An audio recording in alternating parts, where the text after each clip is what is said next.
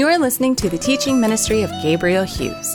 Monday, Tuesday, and Wednesday on this podcast, we feature 20 minutes of Bible study through a New Testament book. On Thursday is a study in the Old Testament, and then we answer questions from the listeners on Friday. Each Sunday, we are pleased to share our sermon series. Here's Pastor Gabe. Ruth 3, 1 through 18. We're covering the whole chapter today. Naomi encourages Ruth to go to Boaz at the threshing floor, sleep at his feet with a bold proposal of marriage. And Boaz says there is a kinsman redeemer nearer to her than he is, but the matter of redemption will be settled that very day. That's the summary of what we have here in this chapter. Let's go ahead and look at all of it, and I'll read through these 18 verses, and then we'll pray again before looking at our text. Ruth 3, beginning in verse 1. Then Naomi, her mother-in-law, said to her, "My daughter, should I not seek rest for you, that it may be well with you? Is not Boaz our relative with whose young women you were? See, he is winnowing barley tonight at the threshing floor. Wash therefore and anoint yourself, and put on your cloak, and go down to the threshing floor, but do not make yourself known to the man until he has finished eating and drinking. But when he lies down, observe the place where he lies, then go and uncover his feet and lie down, and he will tell you what to do." And she replied, "All that you say, I will do." So she went down to the threshing floor and did just as her mother-in-law had commanded her. When Boaz had eaten and drunk, and his heart was merry, he went to lie down at the end of the heap of grain. Then she came softly and uncovered his feet and lay down. At midnight, the man was startled and turned over, and behold, a woman lay at his feet. He said, "Who are you?" And she answered, "I am Ruth, your servant. Spread your wings over your servant, for you are a redeemer." And he said, "May you be blessed by the Lord, my daughter. You have made this last kindness greater than the first, in that you have not gone after young men, whether poor or rich. And now, my daughter, do not fear. I will do for you all that you ask, for all my fellow townsmen know that you are a worthy woman. And now it is true that I am a redeemer. Yet there is a redeemer nearer than I. Remain tonight, and in the morning, if he will redeem you, good, let him do it. But if he is not willing to redeem you, then, as the Lord lives, I will redeem you. Lie down until the morning." So she lay at his feet until the morning, but arose before one could recognize another, and he said, "Let it not be known that the woman came to the threshing floor." And he said, "Bring the garment you are wearing and hold it out." So she held it, and he measured out 6 measures of barley and put it on her, and then she went into the city. And when she came to her mother-in-law, she said, "How did you fare, my daughter?" And then Ruth told her all that the man had done for her, saying, "These 6 measures of barley he gave to me, for he said to me, 'You must not go back empty-handed to your mother-in-law.'" She replied, "Wait, my daughter, until you learn how the matter turns out, for the man will not rest, but will settle the matter today." Let's pray.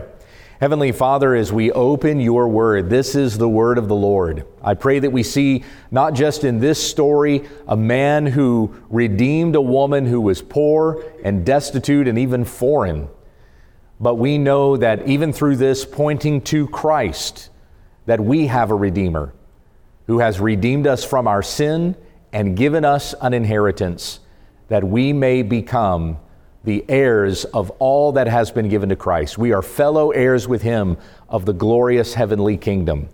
May these things be our hope and our peace as we consider it further this morning, even through this Old Testament story in the book of Ruth. Types and shadows of things that were to come and be fulfilled in Christ Jesus. And it's in his wonderful name that we pray. Amen.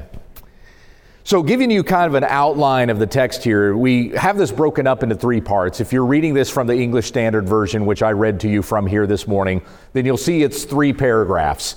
And Mark Mills and I, we had gone through this together and really tried to see, is there something else in the language or in the word structure that might indicate a different kind of an outline. But we really felt like that the paragraphs, the way that they're broken up in the English Standard Version, really is kind of the 3 breaks we have in the story.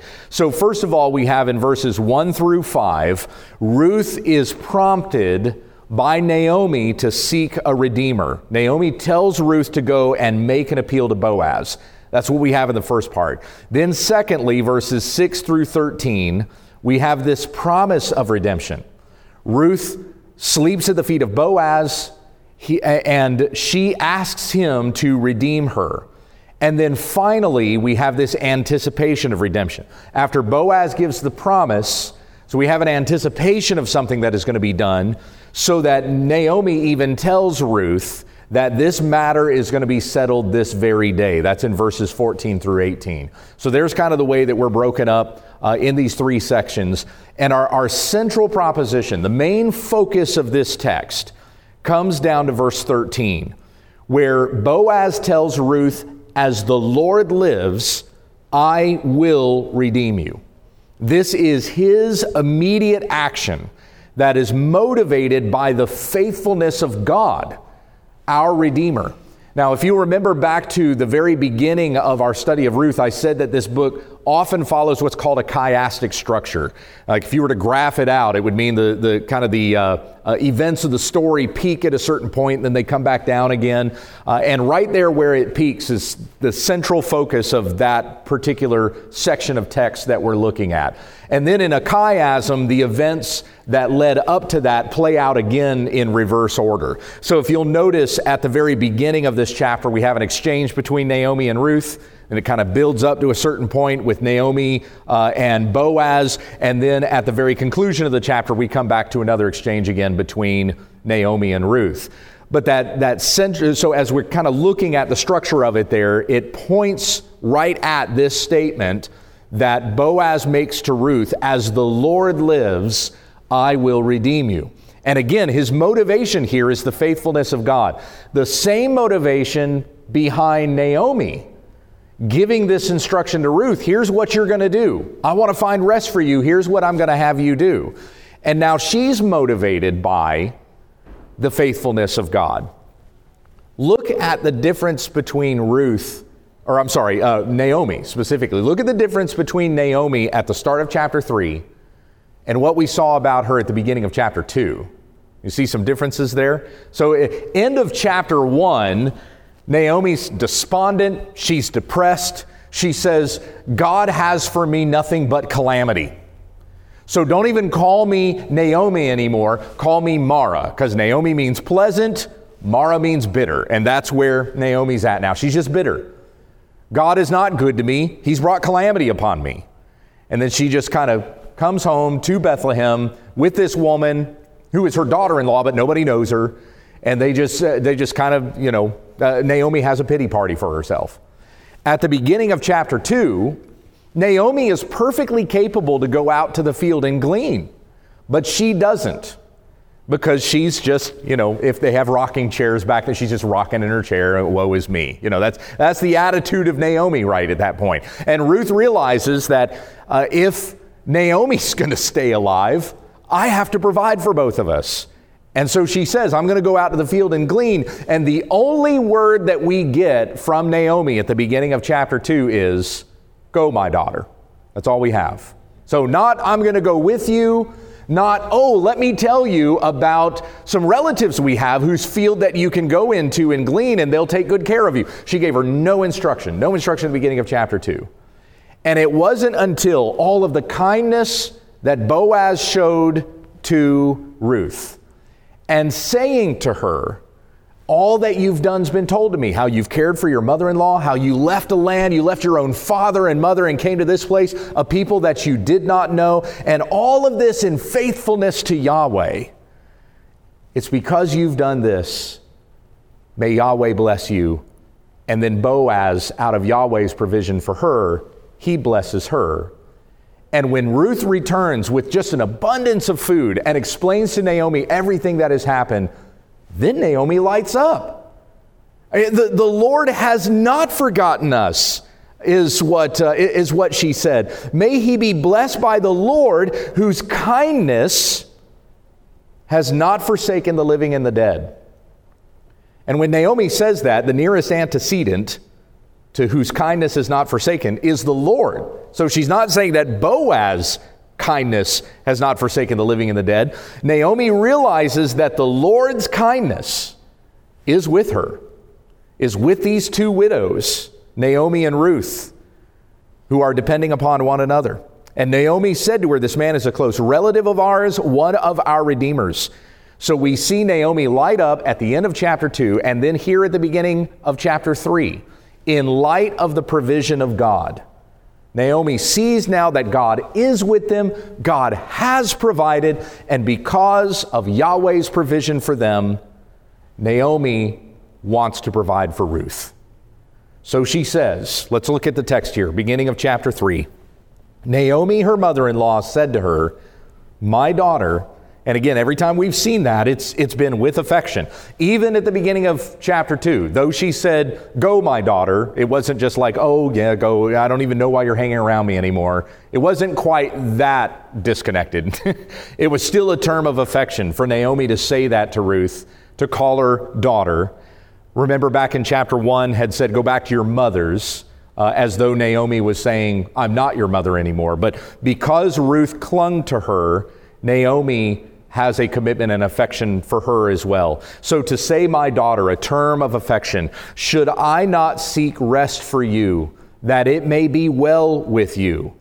Now, again, going back to chapter 1, what was it that Naomi said to Ruth and Orpah when she told the two of them to go back to Moab? Go and may you find what in the house of a husband? May you find rest, right? So the same word was used there in chapter 1. Go and find rest with a husband. And so now Naomi is trying to encourage Ruth to the same thing here in Bethlehem. My daughter, should I not seek rest for you? Now before, when Naomi was telling Ruth and Orpah to go back to their birth mothers, their mothers would have been the ones that would have helped them find husbands again in their youth. So here Naomi, you're my daughter, I'm your mother-in-law, I'm going to find a husband for you. Should I not seek rest for you that it may be well with you? Is not Boaz our relative with whose young women you were? See, he is winnowing barley tonight at the threshing floor. Wash therefore and anoint yourself and put on your cloak and go down to the threshing floor, but do not make yourself known to the man until he has finished eating and drinking. Okay, we'll kind of pick this apart as we continue through this. So winnowing, in case you are unfamiliar with what winnowing is and what a threshing floor is. So the threshing floors in ancient Israel at this particular time, it is a packed down piece of ground, generally in a circle, and all of the barley would be stacked there. The sheaves of barley would be there. They would take out the sheaves. They would kind of pile up the barley. They would use a winnowing fork, same thing that we would call a pitchfork. And with that winnowing fork, they would pitch the barley into the air, hence why it's called a pitchfork. And as they pitch it into the air, the chaff and the dust and dirt and all that stuff that's in with the barley would be caught by the wind and would be carried away.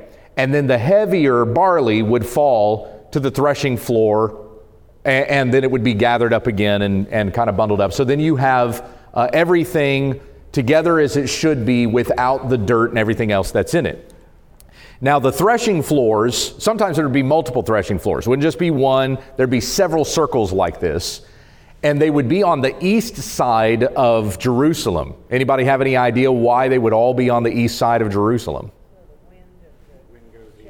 That's right. The wind comes from the west, and as the threshing floors are on the east, it would carry all the chaff the other way. Now, as you have several threshing floors where this is being done, and they're pitching the stuff into the air, and the dust is getting picked up, as multiple different threshing floors are doing this stirs a lot of dust into the air.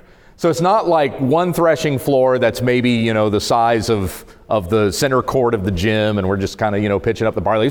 All the fields that were around, they've all brought their barley to this place for to winnow out the chaff, for the winnowing. And so it stirs up a lot of dust. You don't want to be in Jerusalem on the other side of that, where the dust is going to be blowing right into Jerusalem. I'm not too familiar with East Texas, since I've only been here a little over a year, but have you ever had really dusty days in East Texas? What's that? Pollen days, there you go. Okay, we don't have dust, but we got plenty of pollen. So in western Kansas, where I spent most of my life, we had really dusty days. And even during those harvest times in June, whenever the big tractors would be out there in the field churning up the wheat or corn or whatever it was they were harvesting, man, dust would fill the air all over the place. You always knew that the tractors were out there harvesting because you could smell it in the air. It even brought a fragrance into the air.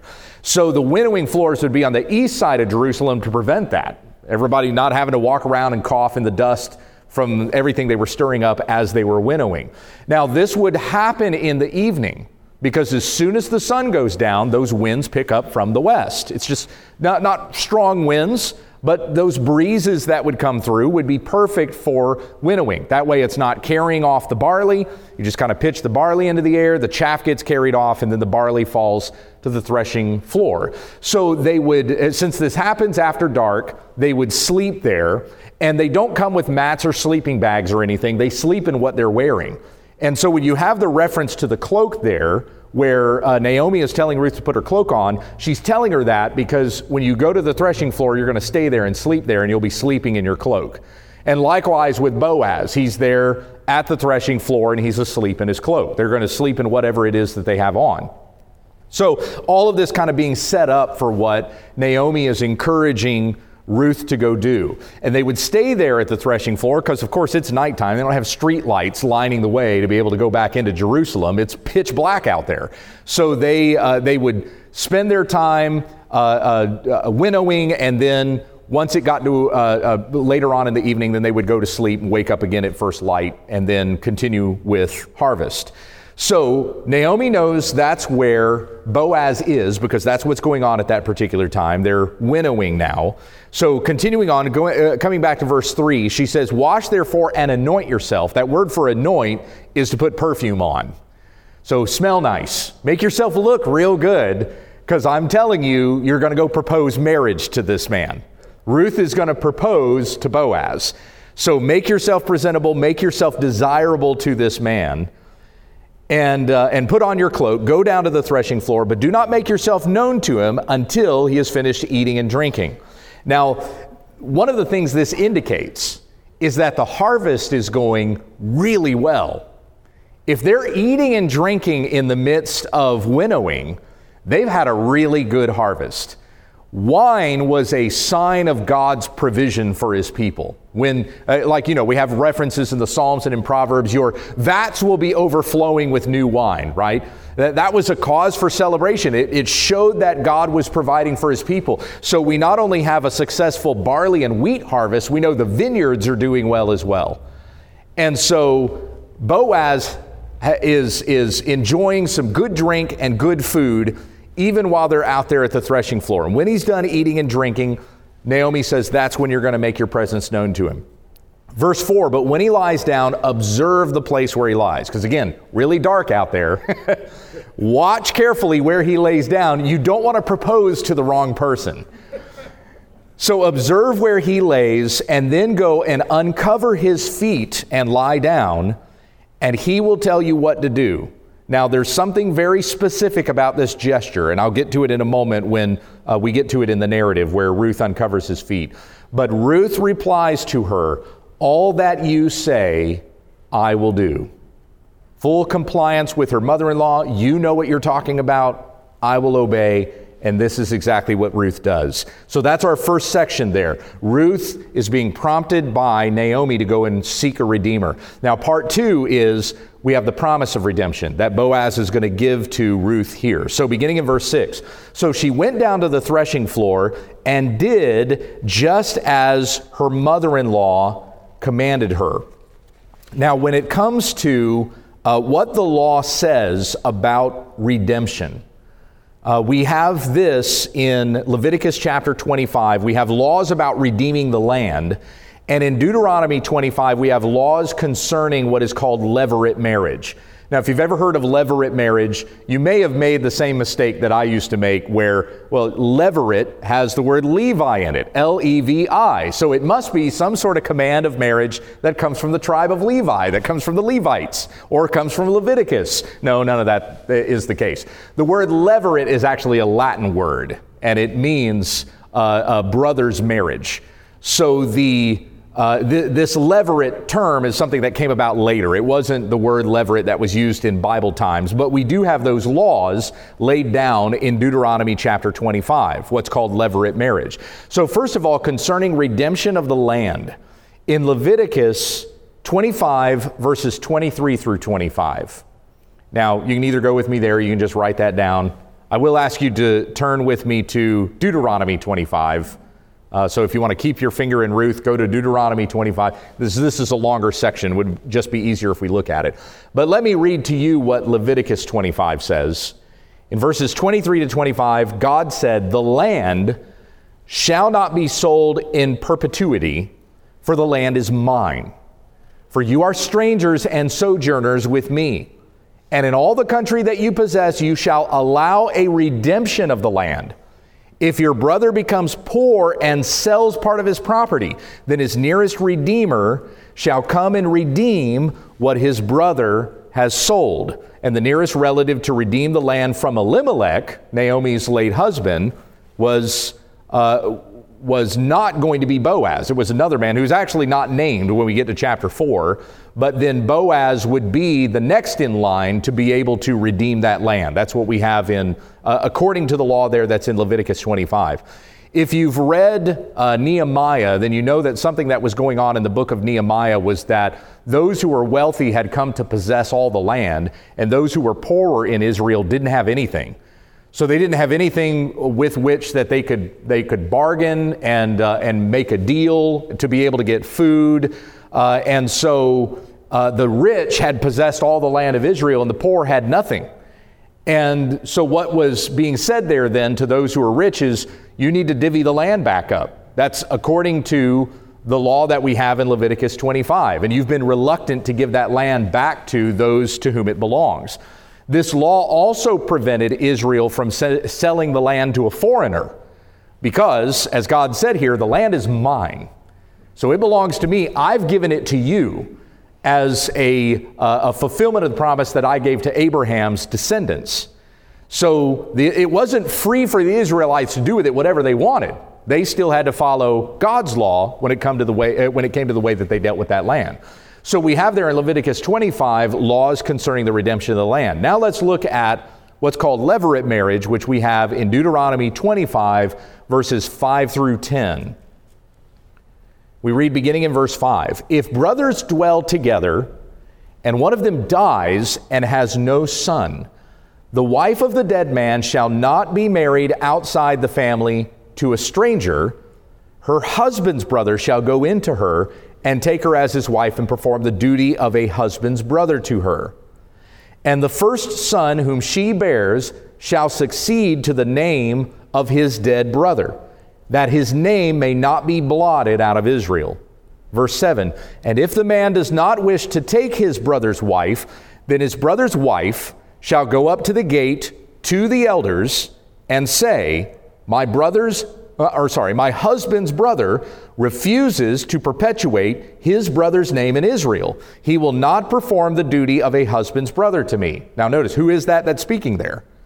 That is the late husband's wife who's saying this to the elders at the gate. That's important. So verse 8, "Then the elders of his city shall call him and speak to him, and if he persists, saying, I do not wish to take her, then his brother's wife shall go up to him in the presence of the elders, pull his sandal off his foot, and spit in his face. And she shall answer and say, so shall it be done to the man who does not build up his brother's house. And the name of his house shall be called in Israel, the house of him who had his sandal pulled off." So does that sound like an honorable thing? Does that sound like something you want to have done to you? Now that's very dishonorable. And then it's known throughout Israel that I did not fulfill the duty of a brother-in-law to my late brother's wife, so that even the woman may accuse him before the elders, pull off his sandal, and spit in his face. So this is the law concerning levirate marriage. Now there's a very important qualifier here. At the very beginning of this section, look again at verse 5, What are those first 4 words there? If brothers dwell together, right. So this is not some sort of rigid law that if your brother dies, no matter where he lives in the world, you have to go find him and then take his wife to yourself. In fact, if your brother lives a great distance, and it's, maybe several months before you hear that your brother has passed away, there's no obligation for that brother to have to take his late brother's wife. This is if they're dwelling together. That qualification is there. And where was Elimelech at the time that he died? He was in Moab, right? Where were Mahlon and Chilion, Ruth and Orpah's husbands?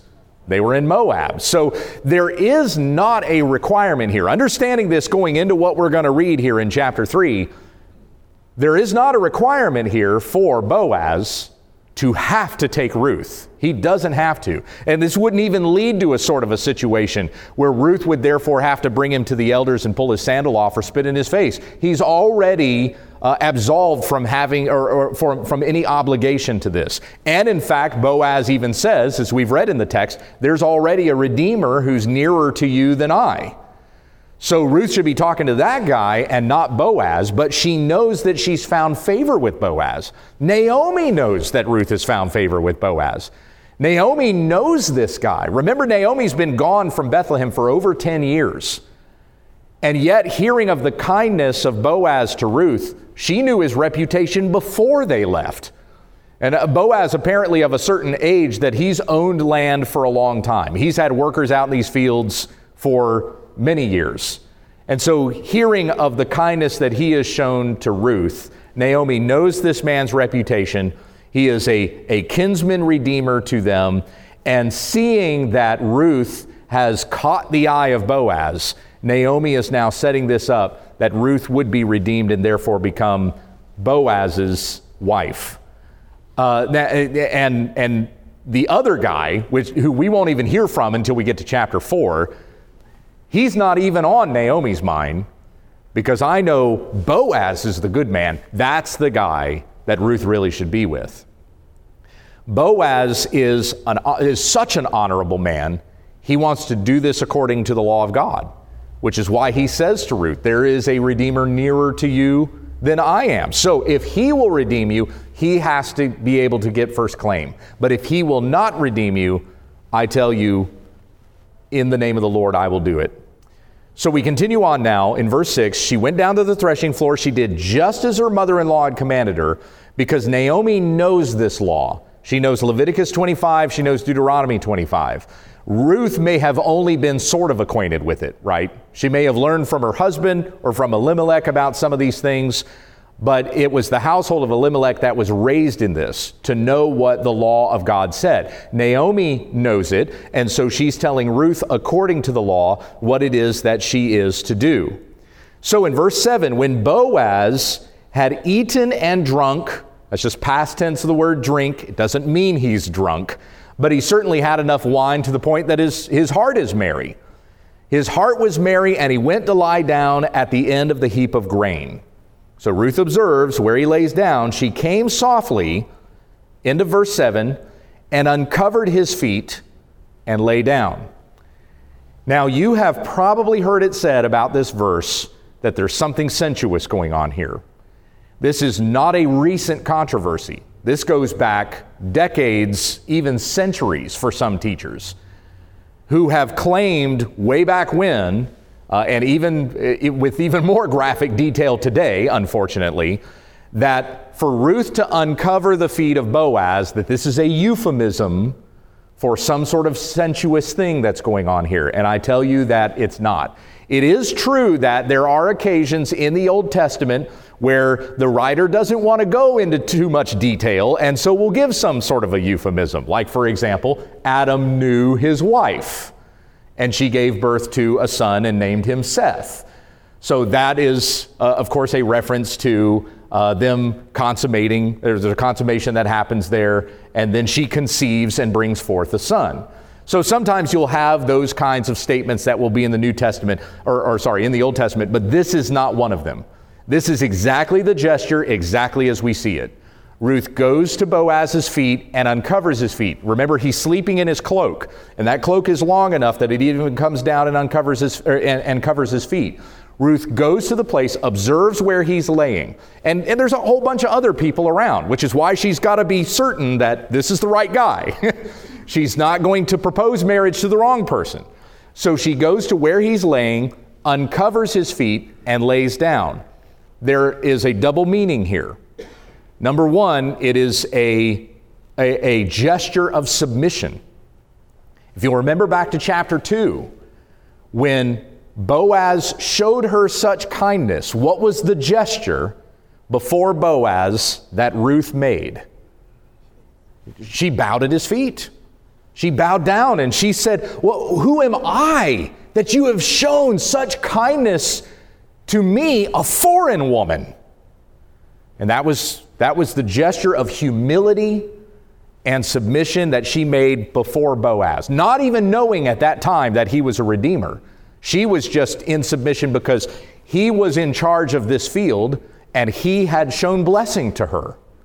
And so now the same sort of a thing with him being asleep, she uncovers his feet and lays down there, same sort of a gesture. It's a gesture of submission and of humility before Boaz.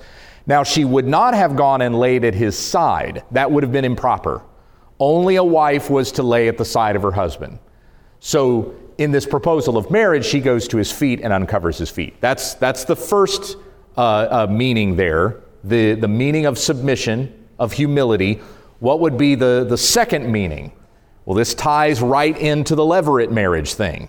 Remember, if the man will not redeem, then the wife pulls his sandal off and spits in his face. So there's a connection here to Ruth is asking Boaz to redeem her. Now, she's not suggesting, if you don't redeem me, I'm going to pull your sandal off and spit in your face. But because there is a connection to the feet with the redemption, then her proposal, her request to this involves the feet. So she uncovers his feet, lays down there at his feet. And this does not immediately stir him. It says it's not until midnight that he's startled. So somewhere in there with the winds that are blowing, blowing on these bare feet. Anybody's feet ever poked out of the blanket before and it wakes you up? My feet are cold. Ever been there before? That's what happens with Boaz, and he realizes that there's somebody asleep down there at the end of his feet. So she came softly, she uncovered his feet and lay down. And the gesture is exactly as we read it. Don't listen to anybody who tries to tell you that this is a euphemism or there's something more happening here than the details that we are given. It's just very simply that. Verse 8, at midnight the man was startled and he turned over, and behold, a woman lay at his feet. He's quite startled by that. I think you would be too if you woke up and found a strange woman that was laying at your feet. He doesn't identify immediately who she is. Verse 9, he says, "Who are you?" And she answered, "I am Ruth, your servant. Spread your wings over your servant, for you are a redeemer." Now, the literal translation of that, spread your wings, is spread your cloak over me.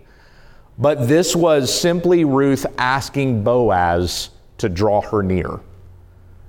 She's sleeping at his feet, not at his side. Remember, only a wife can sleep at the side. And so this is Ruth saying, in a sense, this: can I lay down at your side? Not here in this moment, but would you draw me near to you and redeem me, spreading your wings over me? Now, if you'll remember back to chapter 2, we had a reference of spreading wings there as well. And for a Hebrew, this was something more than spread your garment over me. It was a reference to the Lord and His presence on the top of the Ark of the Covenant there at the mercy seat. Because on top of the mercy seat of the Ark of the Covenant, you had the two cherubim with their wings extended inward. The angels are prostrate, their faces down. The presence of God was right there in the center between the two angels. And when Moses would go into that place and converse with God, that's where the voice of God would be from right there at the top of the mercy seat between the two angels. So for a Hebrew, the reference to Yahweh spreading His wings over us, this is a reference to God will draw us near, or we must come near to God. Either way that works out in the context, that being a reference to the Ark of the Covenant. And so for Ruth, therefore, to say, spread your cloak over me, is to say, draw me near. As Yahweh is near to us, draw me near to you. So we go on in that same verse, spread your wings over your servant, for you are a redeemer. And he said, may you be blessed by the Lord, my daughter. You have made this last kindness greater than the first, in that you have not gone after young men, whether poor or rich. Now, what does this mean, that you have made this last kindness greater than the first? Well, Boaz explains it with the next part, in that you have not gone after young men, whether poor or rich. What was the first kindness? So he says, you've made this last kindness greater than the first. What was the first kindness? Anybody remember? Yeah, right. Her commitment to Naomi. Exactly. Back in chapter 2 with Boaz saying, it's been told to me, everything that you've done for Naomi. And he's saying this kindness is even greater, because he's picking up the message. He's picking up he's not as dense as some of us guys are, right?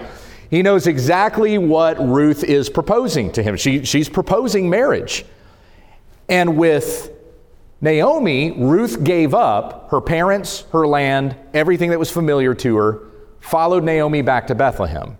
With Boaz, Ruth is giving all of herself.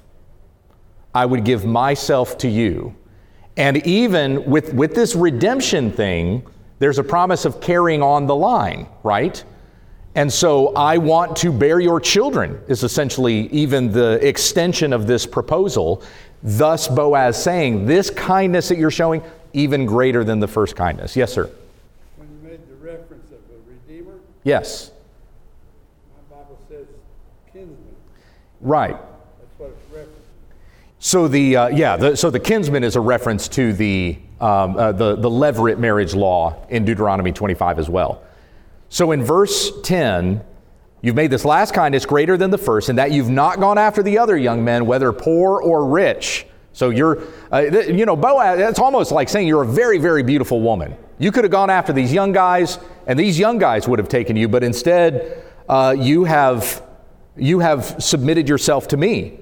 Verse 11, and now, my daughter, do not fear. I will do all that you ask. This promise of redemption that we have here. For all my fellow townsmen know that you are a worthy woman. Remember at the beginning of chapter 2, Boaz is a worthy man. This was a man who was wealthy. He had much land. He had many servants. Ruth doesn't have anything.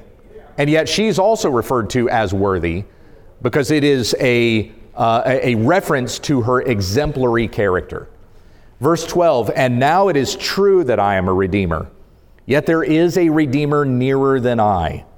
Remain tonight, and in the morning, if he will redeem you, good, let him do it.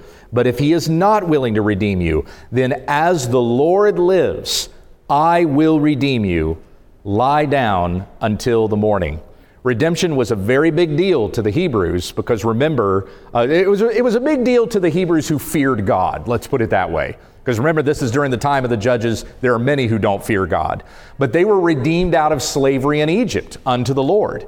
And because God had redeemed them, then it is in light of his redemption that Boaz wants to become a redeemer for Ruth. God has shown this kindness to us, so I'm going to extend the kindness of Yahweh to you. Now, we have not gotten to the last section here. We have part 3 to go, but we are right at a quarter till, and we have to finish because this room gets used by other people in our next service.